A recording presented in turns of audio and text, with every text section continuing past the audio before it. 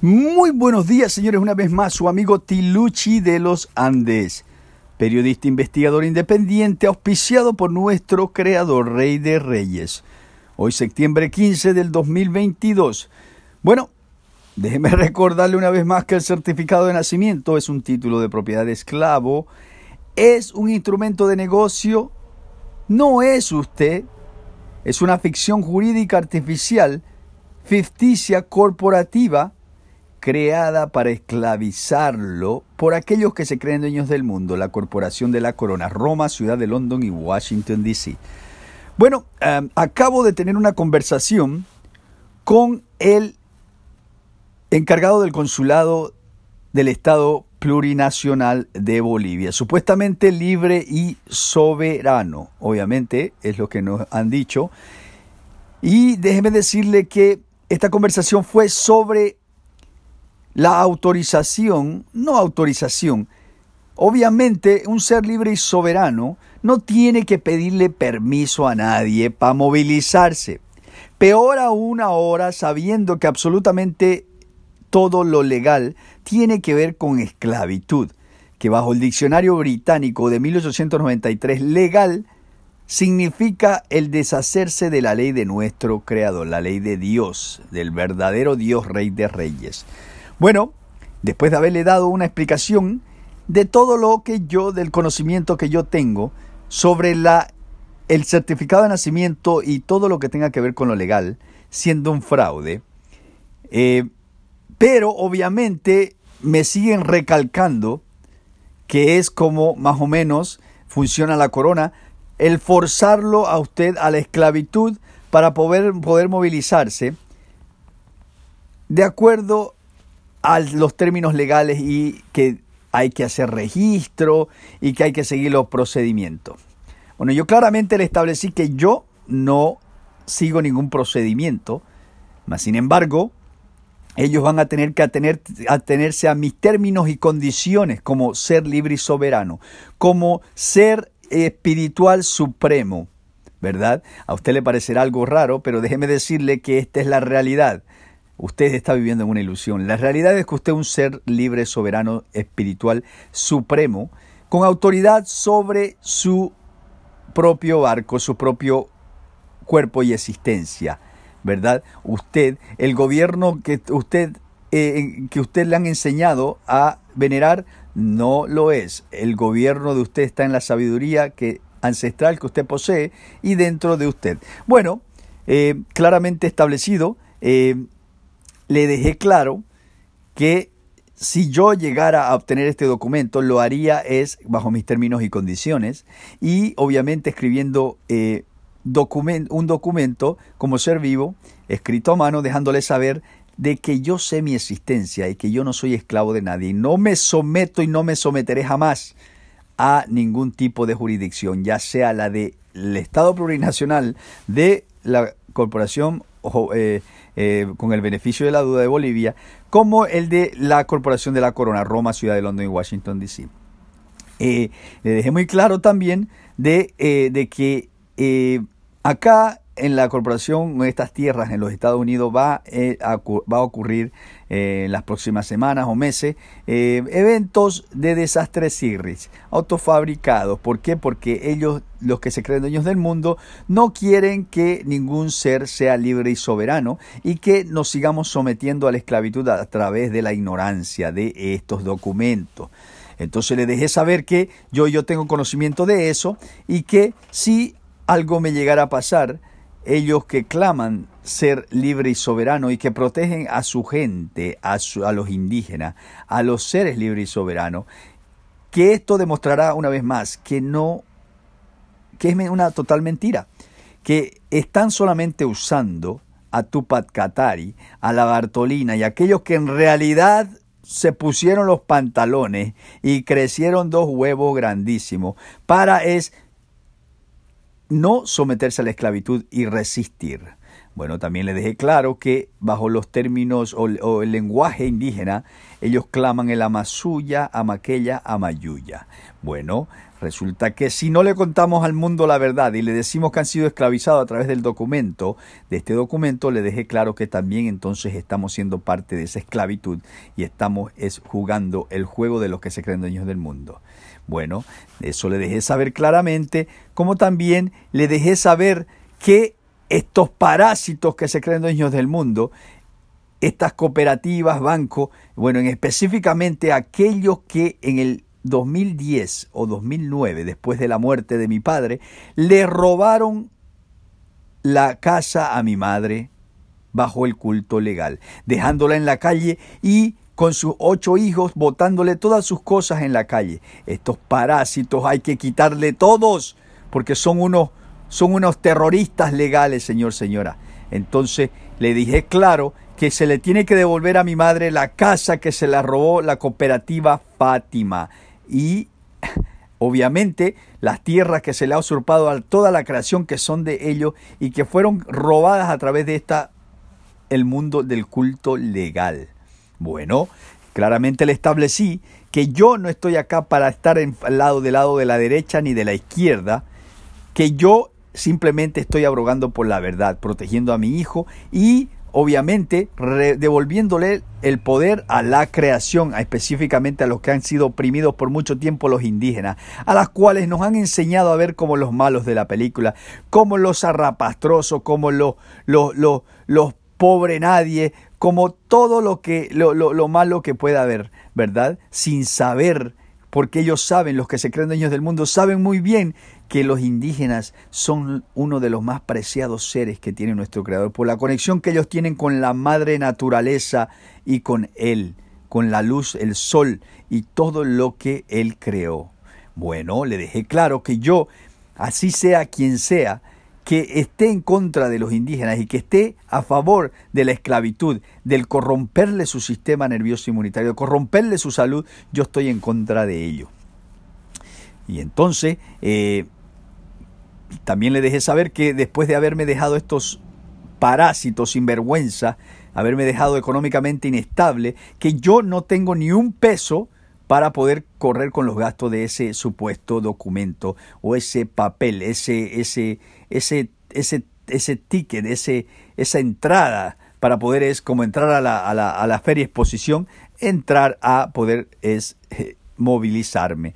Yo no necesito el permiso de nadie y este documento, si lo llegara a usar, sería solamente por la simple y sencilla razón de movilización, nada más. Y que le dejo bien claro que si él está jugando el papelcito ese de la trampa de la Corporación de la Corona, que necesitan ese documento para poder tener autoridad sobre mí, dejándole claro a él que entonces quedará claro que ellos no están ahí para proteger a la creación o a los indígenas, sino para seguir protegiendo los intereses de la Corporación de la Corona. Bueno, quedó muy claro, señor, señora, que este señor Marcos Machicado tiene conocimiento de todo lo que se le ha estado explicando, como también pruebas contundentes que se le ha mandado al correo, ¿verdad? Como también exijo que se le devuelva a mi madre su casa en el barrio La Colorada, calle 7, ¿verdad? Bueno, hay que devolverle al que se le robó inmediatamente, y si el banco o la cooperativa ilegalmente o a través del culto legal, ¿verdad?, vendió esto, bueno, que lo saquen de ahí y les den otro lugar, porque esa es la casa de mi padre, que al quien se le usurpó, se le robó estas propiedades. Y bajo el culto legal, el Unan Samtam de 1302 y bajo el Sexto QV, el acto de Sexto QV acta de 1666, claramente establece que todo lo que se le quita o se le quitó a la herencia que se me quitó a mí, que es la propiedad de mis padres, tienen que ser de vuelta, ¿verdad? Y esta cooperativa Fátima y todos los bancos que han estado quitando casa a través de este fraude, que ellos mismos lo perpetran, ellos mismos ponen en estrés financiero. Entonces, señor, señora, le voy a pedir al señor líder Evo y al señor Luis Arce Catacora y David Choquehuanca. Empecemos a quitarle las tierras, la potestad que tienen estos sinvergüenzas sobre las tierras, ¿verdad? Que son millones de hectáreas que le pertenecen a la creación, y empecemos a devolvérsela. Devolvémosle la tierra si en verdad somos libres y soberanos, porque todo ser nace con un pedazo de tierra, todo ser nace con potestad, autoridad y derecho natural sobre los recursos naturales, ¿verdad? Agua, luz y gas. Bueno, y si ustedes en verdad están para el pueblo y por el pueblo, por los indígenas, y harán lo que nuestro Creador puede hacer y va a hacer si Él estuviera en control. Bueno, Él está en control. Si Él estuviera, es presente, pero Él está presente en espíritu.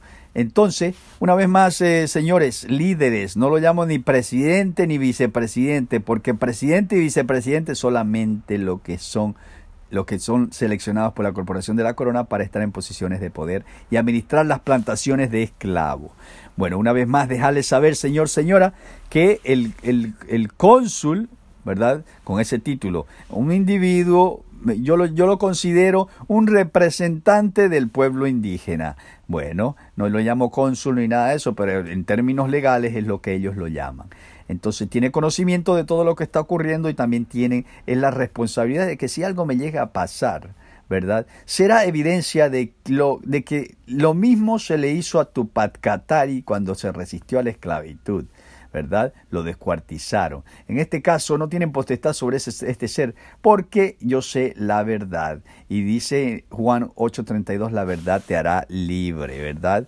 Entonces han tratado de una y otra manera de... no solamente me han robado, me han querido envenenar, me han tratado de enfermar, me han hostigado de una y otra manera, me han separado de lo más preciado que es mi hijo, ¿verdad? Han usado el arte oculto de la magia negra, han usado, tratando de usar a mi ser querido para hacer que se ponga en contra mía, gracias a ese juguito de control y manipulación mental que se le pone a todo ser para controlarlo y vivir su vida. Bueno, déjeme decirle que es así que operan estos parásitos, ¿verdad? Porque cuando ya ven que no tienen potestad, la única manera es chumbimbear, la única manera es atacar, la única manera es lastimar, la única manera es de guañangar, ¿verdad? Porque cuando alguien, la verdad tiene poder propio, no necesita matar, no necesita lastimar a nadie, mas sin embargo la mentira necesita matar, necesita lastimar, necesita esconder, necesita esclavizar, para sentir poder.